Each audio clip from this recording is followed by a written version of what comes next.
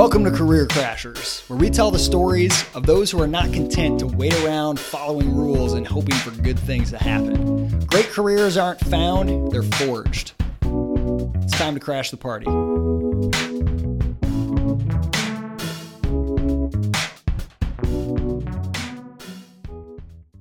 Today on Career Crashers, I'm joined by Jibril Jackson, who is the founder of Hive. And Jibril, he's got a really interesting career story because, at least from my understanding, but we're going to learn more, you kind of started off with a very prestigious, successful track. You were going into kind of law, finance area, and you left all that to go start a startup. Huge risk. And it's been a roller coaster, I know, since then. But I would love to learn more about that and really anything in your career story. So first, welcome to the show. Hey, thank you, man. Thanks for having me. And yeah, I think that's pretty accurate. Everything you said is right on point.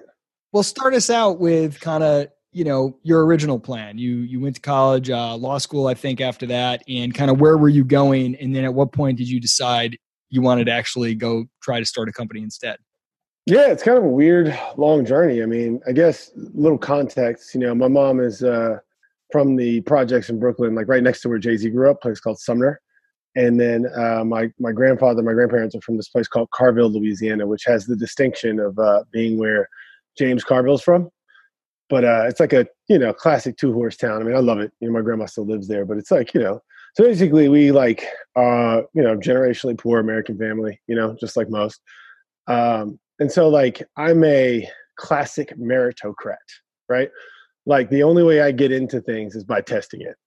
I'm like top 1% of my LSAT, that kind of thing, always been like sort of like I tested into this really fancy high school when I was 14.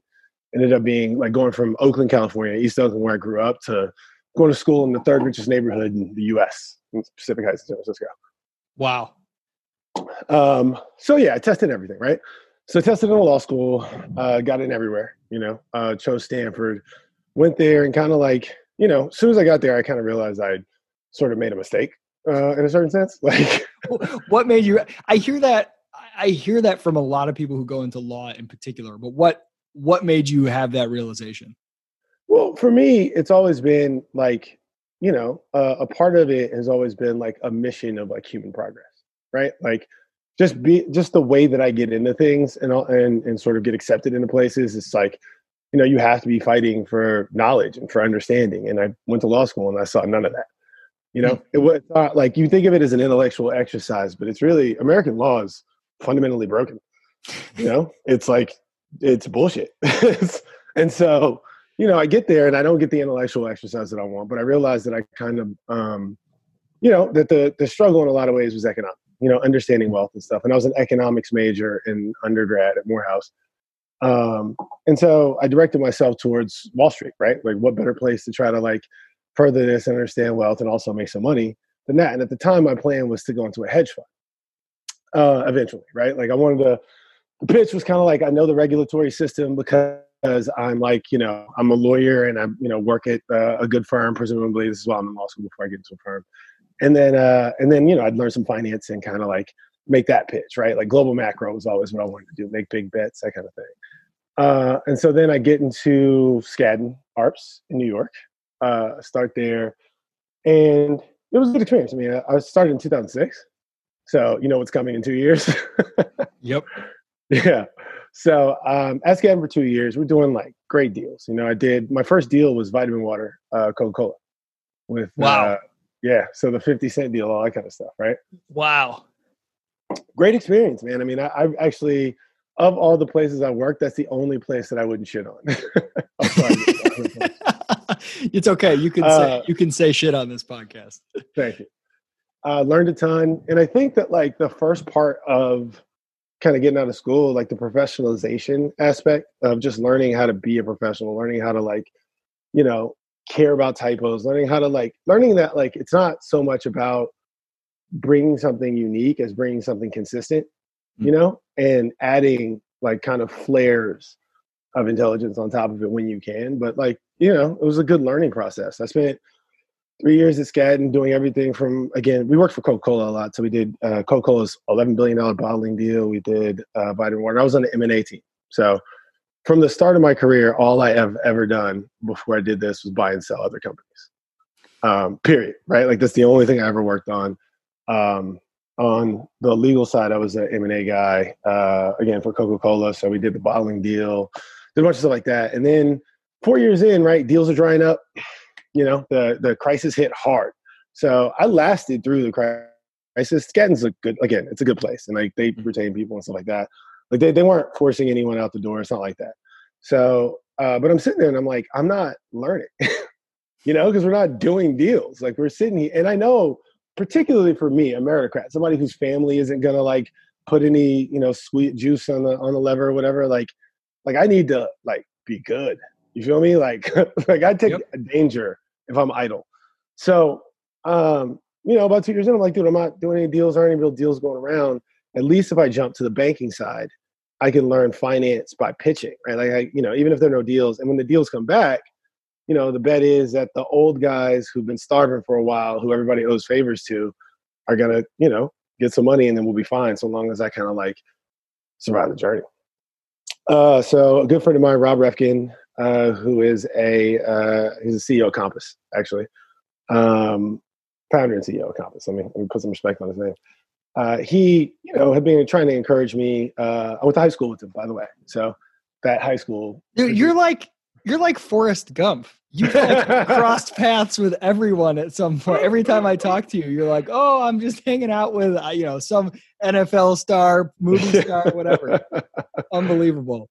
Well, it's it's a small world. It's a small community, and like there's very little. There's sort of like successes in small pockets, and so if you kind of find any of those pockets, you'll find all of them. Kind of. I'm sorry. I think that's a good insight, though. That's a good and it's a good reason to kind of get into a niche and kind of try to do your best within that niche, because you can actually pretty quickly connect to all of the, or many of the relevant people in those niches and build your network a lot quicker than you would think from the outside. So yeah, no, 100%. I think that's a key insight that I learned in my career. I mean, that's going to go into the thing that I sort of, my mantra about this, which is all the stuff's about people.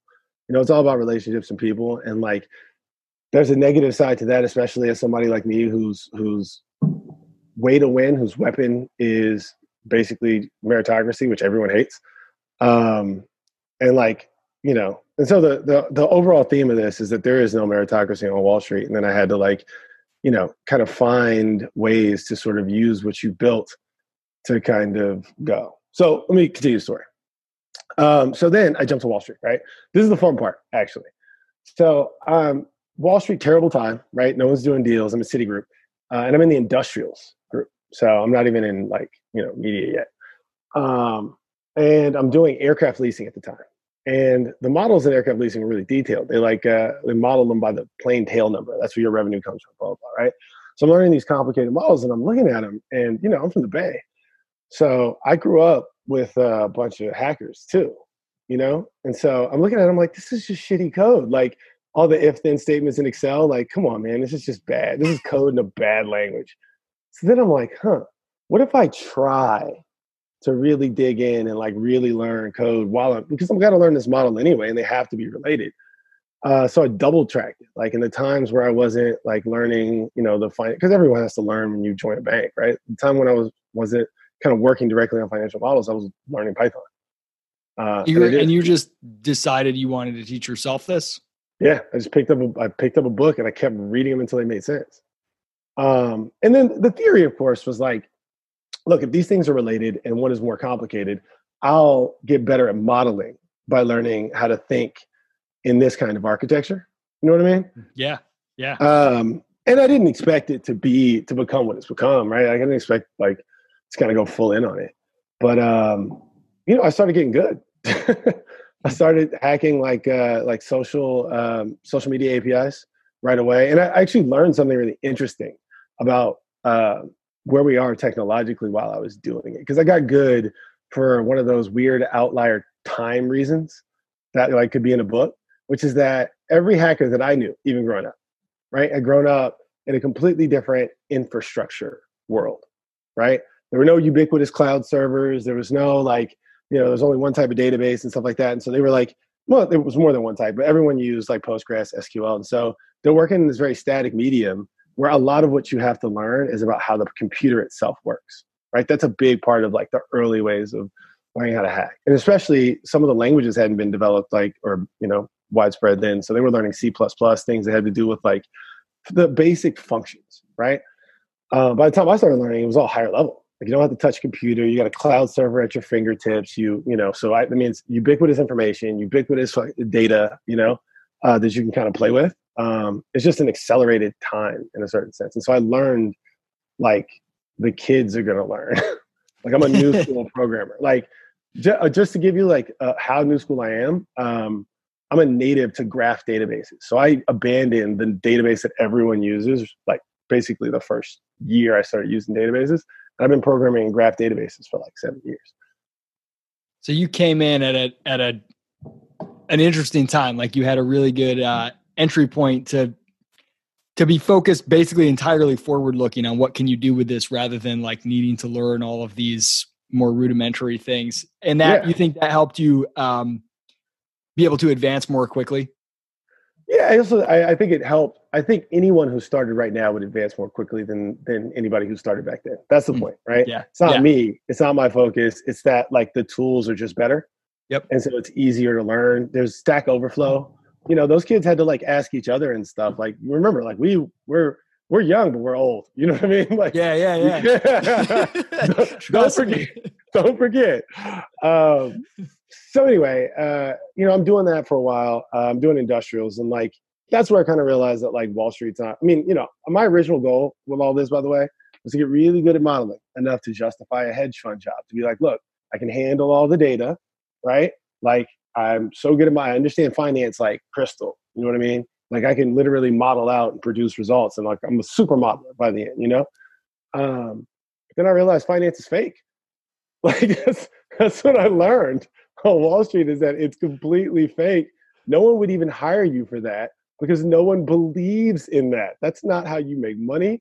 That's not how deals work. That's not how finance works. That's not how hedge funds work. There are no secret geniuses with big numbers, maybe Rentec, but I don't even believe that anymore. Like everyone's cheating. It's like, it's all relationship driven. Like that's the game. It's like the movie Wall Street was right. Bring me information. And at the end of the day, it's because like, it's impossible. There's too much data, not enough information. Like you can't guess that. No one can beat the market like that.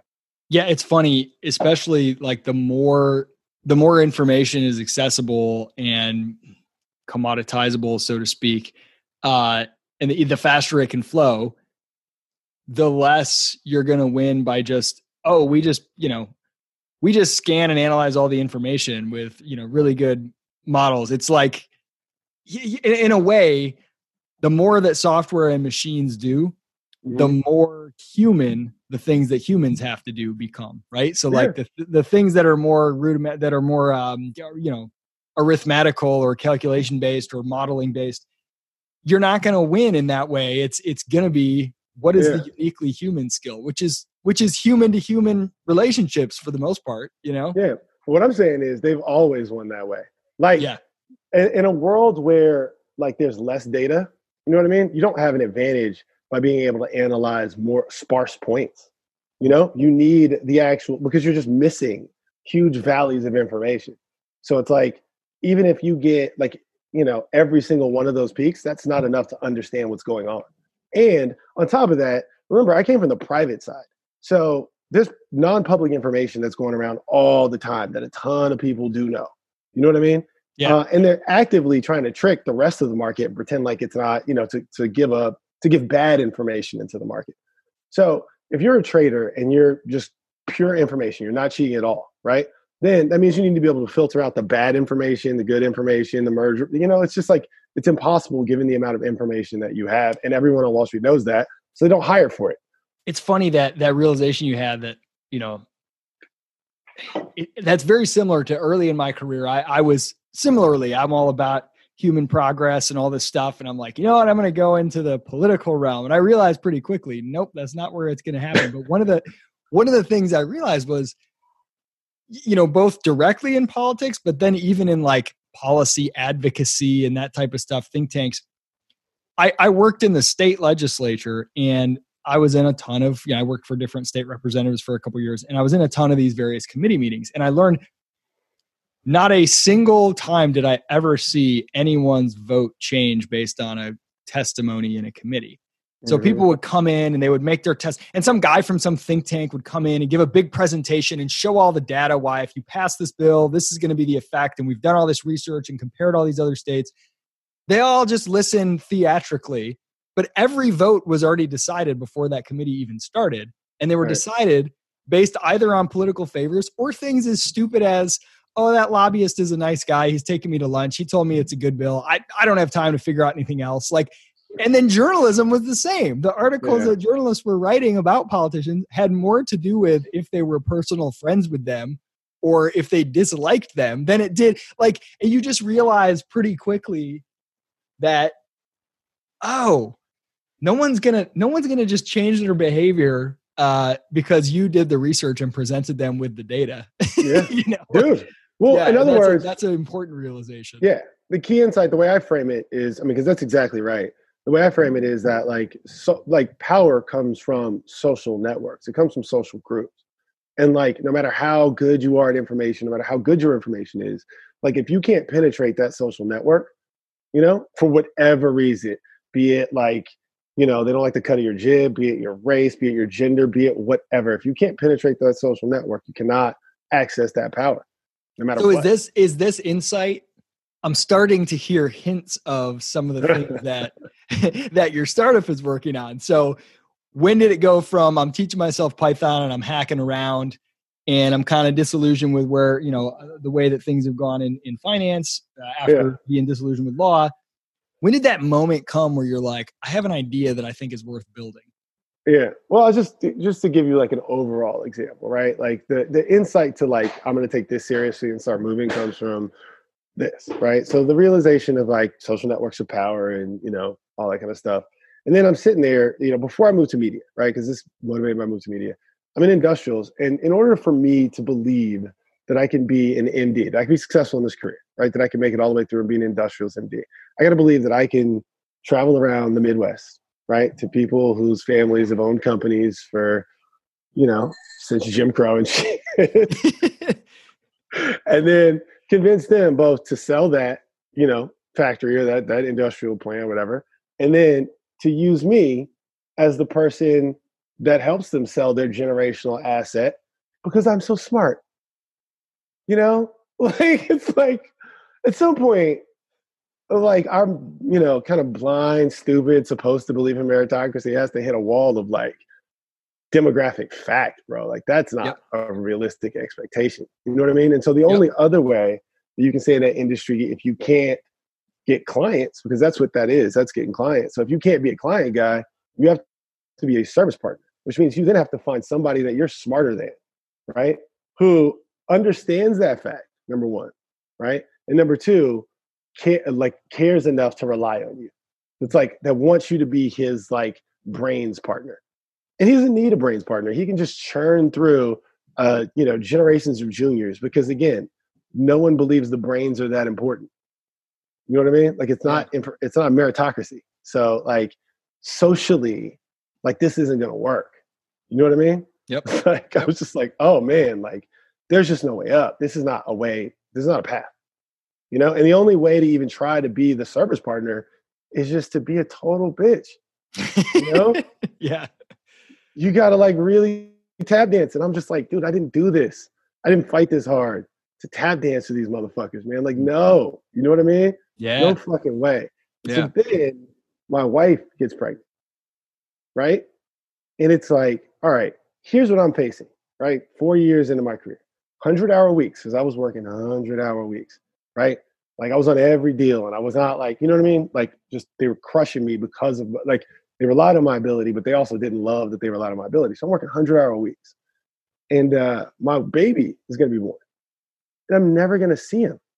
And then in 4 years, the most important formative 4 years of his life, right? When I'm up for MD and he's like, about to go into school and like I haven't seen him for 4 years, they're gonna rob me. They're gonna cut me. Like they're not going to be like, oh, all of a sudden now why would they do that? Like it didn't make any sense. It didn't make any sense. So as a kindness to my child, I was like, look, dude, like, I'm a lawyer at this point, a super competent banker. I'm the best modeler I've ever even seen. And like, I'm a hacker. Let's go the third way. Let's be creative about this. Let's figure out something we want to build and build it. You know what I mean? So you decided to make that jump first before you had a specific idea that you wanted to build. Yeah. Yeah. So what was the immediate step that you took? Like you just like put in your 2 weeks and then like, let's figure it out? We waited till bonus season and all that stuff. And yeah. It's all good. I mean, it's not all good. I hate those people. But like, it's, they're just like, it's sort of disappointing. I'll be honest. Like there's a deep disappointment for an American kid that didn't grow up in privilege to like fight as hard and win on the meritocratic level and then like know that you're about to lose on a social level. Like there's a particular type of fuck you that comes from that. You know what I mean? Yeah. So that sharpened my edge a bit. And like, I appreciate, that's reality. That's like how life is. You know what I mean? And so I left feeling also intellectually disrespected. People who couldn't correct my work and couldn't check my work were also constantly disbelieving my work and trying to check me on my work. And then I would teach them. Like I had a situation like early on when I moved to media where this guy who's like, I'm not gonna mention anybody by name, whatever, but like he's a MD, right? He is the service partner to these other big MDs, whatever. And he calls me on a Saturday. So just started working there, starts screaming at me. Like, what is this number? Da, da, da, just like going in, right? And I look at it, and because I've been in industrials for so long, like a lot of industrial companies have pensions. And so I've made some like super correct, like super technical pension accounting adjustments that he didn't understand. And so calmly after he finished yelling, I was like, oh, well, let me just explain this to you. So I just walked him through it real quick. And then as I was tight, I built him a model in Excel and I sent it to him to play with. It just did that part. And it was just, and it never stopped. It got worse, but they were always wrong. You know what I mean? Like I was always just like, nope. You know what I mean? Like, and it was just, at some point, like that kind of builds up a level of like, why don't you believe me? Like, you're using me all the time because no one else can do this, but you still like disbelieve it. There's a social aspect to that was like deeply insulting. So I'm like, I was going to say, so tell me about when did you get the idea for Hive and get that started? That's over. So I started, I had always been hacking like social streams and stuff like that. So I knew, that. And then, Hive's, okay. And then that summer I worked on I know that pause that, that contains, I know that's you thinking through all of the things that Hive has gone through and how are you going to try to condense all this down? No, it's actually pretty easy because it is what it started as. And I just added like a sort of marketing piece to it to kind of make it more socially palatable. Got it. Okay. Again, the same thing of people not believing my work exists beyond Wall Street, dude. You know what I mean? So I leave. The first thing I make that summer, I'm like, all right, I don't know if I can really do this. The first thing I make is like, I make a from scratch natural language processing algorithm and it's working and I'm seeing it. And I'm like, oh shit. Like, and it wasn't like, it was complicated. You know what I mean? It was like something that was like, oh dude, I don't know if I can make this, like, what else? So at first that was going to be the basis of it, like analyzing the actual text of like social stuff. And then so I started thinking about a framework for it. What I came up with was like sort of an aggregator, right? Like it's a social aggregator that like, brings in all these streams and kind of packages it up to people differently, right? And I know I can do it. There are a bunch of like, sort of things that happened since then, but that was like the kind of the genesis of the idea. And then I want to pitch it. So I get a little team together, to try to pitch. This is my first time going to talk to VC and stuff like that. I call in a bunch of favors, like, dude, like we're going to pitch this idea. And I make a call, my homeboy Miko, right? Miko is one of my best friends. He is basically, he's a creative director for like Nike, Adidas, and like, a bunch of huge brands. He's a photographer too. So like the guys that I had who I'd known from banking, I had them trying to make a deck and it was terrible. And I hated it. Right. I was like, this is garbage. Like, what is this? And so I just took it all finally because I'm doing all the work. I'm writing code at this point, right? But I'm like, fine, man, this isn't gonna work. So I come to Miko and I go, dude, I just need a favor, bro. Like, I need a favor. Can you please do me a favor and just give this some style? Like, teach me how to give this some style. That's all I wanted from him was like, a little deck. And he starts working on it, starts looking at it. We start talking about the idea, and he goes, dude, this is awesome. I mean, if this goes, I'd love to be the creative director. And I was like, no, you don't have to do that. Don't shine me on, you know what I mean? And he goes, oh, you don't want me to? And I'm like, no, dude, I'd love for you to be the creative. What are you talking about? And then like, that's when we got, I think, our first kind of like style asset that kind of really pushed this forward. He and I worked together and kind of like started thinking things through. We put together a deck and I pitched it. And every VC that I met told me I was basically nuts, right? They were like, you're nuts. It sounds like you're trying to reinvent the internet is what one dude said. But I had a little weird kind of play up my sleeve. This kind of set the tone for how I feel about VC too. Like the play up my sleeve was this. I was like, all right, look, you think I'm trying to reinvent the internet. You think it's impossible. I got them to say it was basically impossible. After the first guy said it, I was like, okay. And I made a gambit, right? I said, all right, I'll show you a demo in 2 months, right? A working demo, not like a pretty picture, not something that's like, I mean like real information, working demo, right? Problem, so because I knew I had the back end, like I'd already seen enough to know that the back end was working, right? Problem is I'm not a front end engineer. So in that 2 months, I learned JavaScript and I built like a website. I built it from scratch. It was like, whatever, but like it was what Hive is now, basically, almost, like I put together like a whole, and then my demo, like, so everybody wants to see a car wreck. That was the bet, right? Like, I'll show you a demo in 2 months. Everyone wants to see a car wreck. So I know they'll all tune in. So I called them all back in 2 months. Like, all right, let's look at the demo. First guy gets on the phone. I show him the demo, right? No, the way I do it is I don't even look because it's just a phone call. I just sent him an email and then I sent him a password and a login as we got on the phone. And then he logs in and he sees the information. He sees it like moving around and like whatever. He can interact with it. And he's like, oh man, this is really cool. This is really cool, man. Wow. Like I got to really think about this. I got to say, I didn't expect it. Then he goes, you know what? I'm going to think about this over the weekend and then I'm going to give you a call back on Monday. And like, let's see if we might even be able to think about taking this to the table. Then we hang out. I'm like, oh, snaps, like, cool. And then he ghosts me forever. Forever. And I was like shocked, right? Because it was like, you don't have to, like, I'm just now starting out. We got introduced by somebody who's like a mutual friend. You know what I mean? Like, I'm not asking you for money today. I'm asking for an entry point into this social network of whatever. You know what I mean? Like, you could at least, so what that meant to me, though, was that he thought I was lying.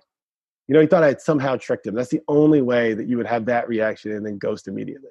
And then I got on the phone 2 days later with another VC who had said it was impossible. And I show it. And he literally tries to explain the technology back to me. Oh, that's not this big of a deal. You're just doing this, da-da-da. And he was completely wrong, obviously. But it was just like he needed to dismiss it in his mind because it's like, I said it was impossible. He did it. I can't let this be a confirmation point. Yeah. Right? And that's what everyone did. Like, they just denied the confirmation point.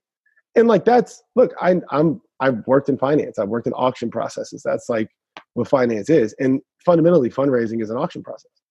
So like but in order to create an auction process, you can't have people believe you're lying about the product. If they keep running away because they like think it's, it's crazy. Well, give the elevator pitch for what is Hive from the user standpoint. Who's the user and what do they do on Hive? Oh, now it's different. Now it's like it controls both your calendar, your social media, and now your email. Filters your email, like it filters your email completely. It runs from did I ever show you my CRM? I'm trying to remember. I don't think so. I've seen a couple different parts of your products at various points, but I don't know if I've seen I don't think I've seen the CRM. Okay. So now it's basically what Hive is like a superpowered communication tool, right? So it like has 3 features to it. One is like social, one is, email, and then one is calendar. It's like superhuman for your calendar. It's a messenger for everything. It controls your information. It's a better way, in my opinion, to serve your information. I call it social OS. So it's like a social operating system in a lot of ways. And then as a part of that, right, especially for launch, in order to kind of like feed the utilities, we've also developed this secondary capability, almost like an Instagram TV, where we are, sourcing content from local LA creators. And we've created like a feed through our partnership with Dame Dash and Dame Dash Studios and, a growing list of other people, Van Lathan, that kind of like is going to program content directly through that. And the idea being that we take all the social information, like our users are logging in, they're using their social, they're talking their messages. So we get a topic cloud, like an interest graph of what they are interested in, right? And then we serve them this content and we see if they interact with it. If they don't interact with it, that tells us something. If they interact with it and it's consistent with some of the other stuff in their social world, then it tells us something. If they interact with it and it's not consistent, that tells us something, right? So it's almost like, so you're allowing people to use the current, they say, social media platforms, email platforms that they already use, but you're sort of taking a layer that you're pulling all of that stuff into one thing that helps sort of optimize what they're doing on existing platforms. You're not asking them to abandon Facebook and Instagram and whatever. You're saying, hey, let us help you discover the stuff that's most interesting to you, filter out the noise by kind of letting Hive manage all of this for you. Yeah. Our slogan on the website now is "Kill the Noise." I love it. So you got it perfect. Yeah. That is a big, hairy, complicated problem. That's a really big thing to tackle. I'm a big, hairless, complicated guy. I think that's the promo quote that we'll use. So you start pitching investors and you're getting all these no's. Yeah. I'm not even getting no's. I'm getting intellectual disrespect. I'll be honest with you. And with finance people, this is the thing, right? They normally play this trick on everyone else because finance is supposed to be, it's old magic, So this trick on everyone else, I know things. But I'm like, bitch, I know you don't know things. I am a more qualified finance person than you. So don't give me that finance bullshit. This is all social network shit. Because all I was asking wasn't give me money. It's like, I've gotten introduced to you by some Rob Refkin in some cases, by real legit people. Right? I'm starting out. I built this thing. I've impressed you, obviously, because, so introduce me to somebody. Just allow, invite me to a cocktail hour. Be a normal human being. My credentials are good. What's wrong with you? But everyone treats me like a liar. So I'm like, fuck it. I'm going to raise some money for my friends and family and I'm going to build this bitch. So you did a friends and family round and got started. And I had money, from banking. So I had a little bit of cash on my own. And I'm like, dude, I'm going to bet on me. Yep. You know what I mean? And I started hacking. I built a prototype and then I tried to pitch that and the same kind of deal started happening. And then I was like, dude, they're just not going to buy this from me. So I was like, well, what do they buy from us? Fame, celebrity. So I had some friends who were kind of in that era, in that place, whatever. And I just started hanging out. I literally just started hanging out with them. You know what I mean? I just stopped saying no. This dude, it's funny. This dude, David Gross, who's a really good dude in LA. He's he was Nipsey Hussle's business partner, right? And the way I met him was like this. I was working, I'm at home and I'm just grinding out code because this is my baby's life, I care, you know what I mean? Also, just a lot of other things. And a friend of a friend, my wife meets his wife, and he starts inviting us to basketball games at Staples, right? I don't go the first time, Clippers game. But he invites the whole family. He invites my wife. So my wife goes and takes the kid. So I'm like, okay, guy takes the kid. What's this? Then he does it again, and I don't go. So for the third or fourth time that I got a Staples invite, and this is around the same time I'm having this realization because that was the second phase of Hive. They're dude, this isn't going to work because they're not going to buy this from me. I'm like, fine, I'm going to go to the Staples and I'm speak this. And it turns out he's just a really good dude. We go out, and he's Nipsey Hussle's business partner, DJ Khaled, a bunch of other guys like that. And he calls me the next day and he's like, dude, I see what you're doing. I just want you to know, I started my own company 4 years ago and it was the hardest thing I've ever done. Come hang out. Don't be weird. From there, I kind of started making enough relationships to kind of build this sort of content aspect of it. And that's, that's the only thing that will kind of get me a place at the table, because that's what's So just realization that like, all right, if I put the work in and I show what I've built, I'm still not getting the respect. Right. People are just saying, who are you? But if I can go and say, hey, here's some celebrities, here's some people, they trust me, they're with me. You found that's led you to be able to open up some more. It's so funny. It just comes right back to that same thing that you found out in the previous two, that it's people. It's people. Yep. People, dude. It's people. You can't escape it. Like, you got to be able to produce the work at the end of the day, but build a better mousetrap is not sufficient, No, dude, not at all. You know what I mean? And like, we all have to think about, like, in my opinion, if that's the case, right? And you can't, like, even if you built the equivalent of a nuke, right? Like just something, even if you built that and no one believes you, it would just die. Or you'd have to give it away for the code for free. The more people have to check your work in order to believe you, the more you have to just hand them your blueprints. And if you hand them your blueprints, why wouldn't they just rob you? You know? So where are we at in the Hive story today? Is this something that are beta users in? Can people go and check it out yet? Well, no, like I'm like super serious about how I have to launch it and where it has to be. So I'm launching it at Morehouse College. I'm launching it at like a Black college. I'm going through an HBCU beta process. It's going to happen. I mean, I know that's like rare, and it's often difficult to find people like who understand, but it's a basic thing. If you want to like figure out what 40 million people in America want to watch, who are also like heavily, on the tastemaker side, right?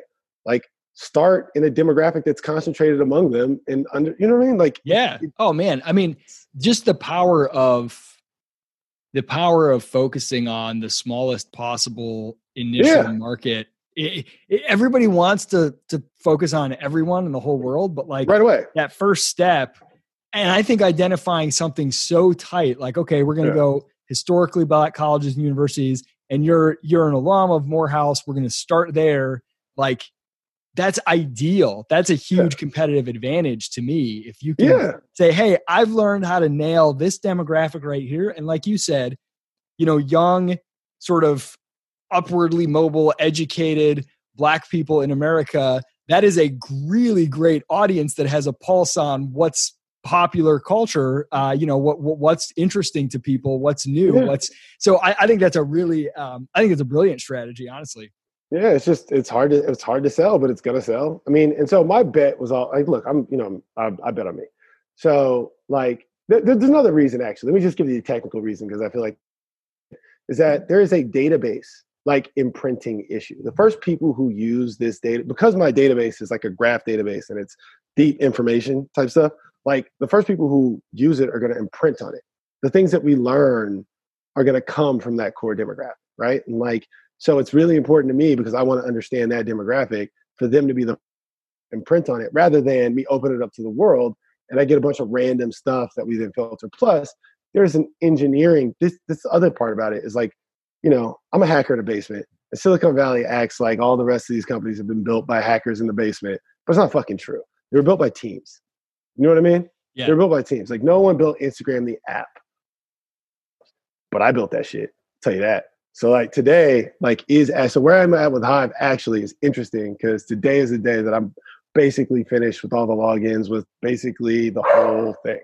So I built and look, we're transitioning the front end. The designs aren't kind of where we want them to be. And we're transitioning the front end over to a video game team that's run by a guy named Ishmael Magan, who is a YC founder, that kind of stuff, right? So, because we need, like, again, like to you can build it, but to administer it, you got to be able to take user feedback. You got to be able to like check the data. You have to be able to move. Like, one man can't do all that. So we made a partnership that's going to do that part. So it has to transition over there. But in the meantime, I wanted to make sure that we didn't like completely miss. You know what I mean? Yeah. So I just built the whole thing. All they have to do is take it over and kind of like, take over the video game part a little bit more, and finish the implementation of the designs. But like, you can log into it with Google, you can log into it with your calendar, you can log into it with another, and like, it works. You know what I mean? It filters, it does all that stuff. So like, so we're doing a crowdfunding campaign. Oh, nice. Like, Is that something, where is that hosted? So we're going to do Republic. I mean, we haven't like this is the first time I'm telling anybody about it publicly, but like, it's going to be soon. But I want to make sure, look, if you're going to out and beat your chest over your work, make sure your work has to be kind of close to finish. Hey, this has been awesome I just love the sort of the brutal honesty kind of with yourself, and then just sharing with us as you've gone through these various career phases. And I would love to hear from you for people that are listening to this, which are predominantly kind of like early career. And I would say, from what I've gathered from our audience, for the most part, people that are a little restless. They're either looking for their first job or they're in their first or second job, and they're kind of like, I know I want something more. I'm not sure. What should I do? Should I make a big leap? At that early stage in your career, I would love to hear, just from what you've gone through and what you shared, what would you tell somebody in that position who's maybe in a job that they're not quite satisfied with, but they don't know what to do next? Don't focus on prestige. Don't focus on like going up. Focus on horizontal. Like, the more you are among a group of leaders and make yourself leaders among the people who, like your peers, that's who's ultimately over. No one's going to elevate you. At the end of the day, it's going to end up being what's going to happen is people in charge are going to age out, and it's going to have to be a peer vote. And so, some people can get lucky, and get sponsored, right? But most of those people, honestly, didn't get it because they met this person, because that person's their family, or that person, like, they have a social connection, they have an advantage, Yeah. And so, yeah, man, you got to like focus on building a group that you want to work with and finding people that you want to work with and keep that going. It's all about finding a way to build a team, especially if you're not in a capital position, because money is going to buy a team from somebody else. Yep. Man, I love that.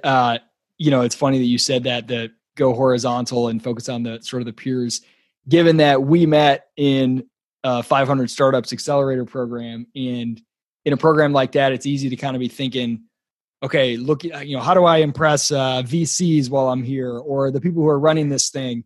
But if you look around you at the other people who are in the program, the other startup founders, and make connections that way, those are the ones that over the long term, what is it now, a year plus later, you and I are chatting on this podcast. I've talked to several other entrepreneurs from the batch. And I think the more time goes on, the more you see how valuable those lateral connections can sometimes be. So, hey, Jibril, man, this is absolutely awesome. I appreciate you coming on and sharing with us, and keep up the good work.